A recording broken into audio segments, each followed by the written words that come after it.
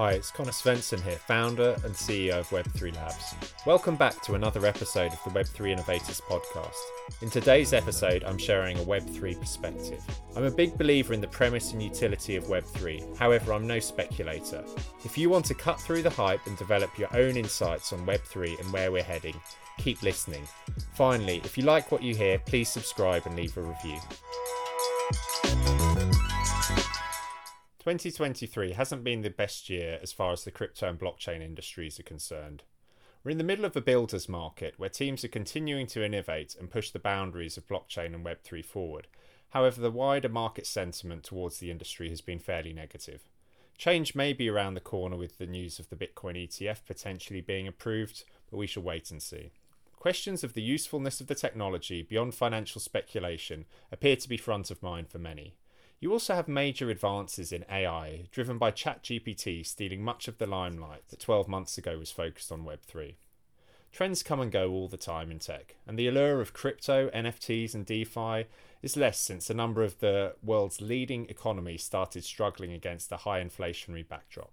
When the economy is in the doldrums, the last thing people are thinking about is where to drop funds to gamble on the price of speculative assets.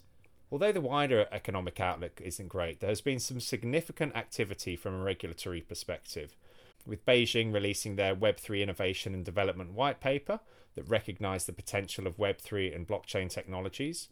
Hong Kong Security Register is starting to accept license applications for crypto exchanges, and the EU's MiCA regulation was adopted, which provides common rules on the supervision, consumer protection and environmental safeguards of crypto assets, including cryptocurrencies which aren't covered by existing financial market legislation.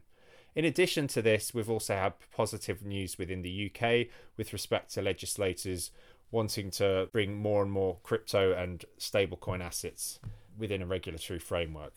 Given the size of the economies impacted by these legislations, they are significant. In the US, a cloud may still hang over the treatment of digital assets insofar as if they should be considered a security, but it is refreshing to see progress being made elsewhere. We already know that both China and the EU are embracing blockchain and DLT technology for their digital renminbi and euro respectively, but these are using private blockchain networks and are unlikely to end up connected to public blockchains due to their decentralized and neutral nature. Having appropriate legislation in place to deal with digital assets is essential to ensure that public networks will be embraced by the larger nations. Crypto and speculation are not the end goal for mainstream adoption. This legislation to deal with these blockchain-based assets and the requisite knowledge and legal frameworks to support them will simplify the onboarding for an ever-increasing number of companies and users, as they will have already jumped through many of the hoops previously with crypto assets. The adoption of private blockchain networks will not mirror these public networks.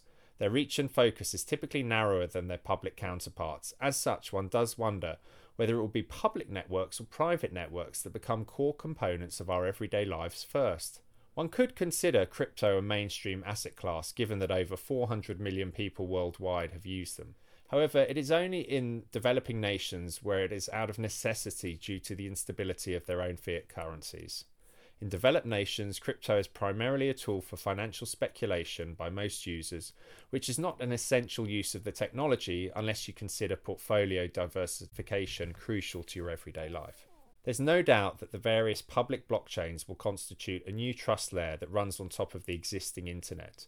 But we may still be a number of years off this inflection point which sees people flocking to them in droves. Whether you draw parallels with a previous significant technology trend such as the desktop PC, the social network, the iPhone or ChatGPT, it is not certain that such a catalyst will happen in the remainder of this decade in the developed world. Meanwhile, you have initiatives such as central bank digital currencies and cross-border payment networks utilizing private blockchain networks gathering steam, and even existing projects by banks such as JP Morgan. While central banks certainly aren't renowned for their agility like the slow and steady tortoises in Aesop's fables, they are continuing along their chosen paths. It's not unfeasible, in my opinion, that we may see some of the fruits of their labour have a larger impact in terms of everyday impact sooner than some of the decentralised applications being born on public blockchains. For instance, within the next year it's anticipated that the Finality payment network will go live facilitating blockchain-based payments between regulated banks for sterling.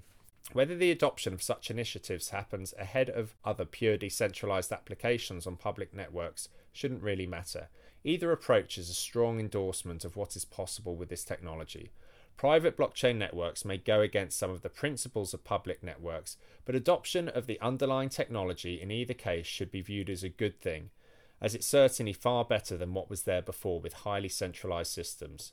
No system can ever be perfect. Public blockchains still have valid criticisms levied against them with respect to how decentralized they truly are, and questions over how fairly their underlying cryptocurrencies were originally allocated to investors and teams building on them. But whether something is done using a public or private blockchain, or even a blockchain itself, should ultimately be a little more than an implementation detail. It's inevitable that widespread tokenization of digital and real-world assets will come to fruition. Blockchains are a significant enabler here. However, exactly when and which type of asset, or better yet thing, has the widespread impact that we're all hoping for remains to be seen.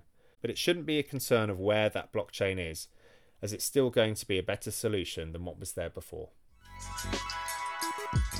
Thanks for listening. That's it for this episode. I have one favour to ask. If you enjoyed this episode, please hit that subscribe button and leave a review. I provide these perspectives as I believe Web3 is the greatest innovation to emerge since the internet. If you want to get smarter about Web3, you can head to web3perspectives.com for more insights.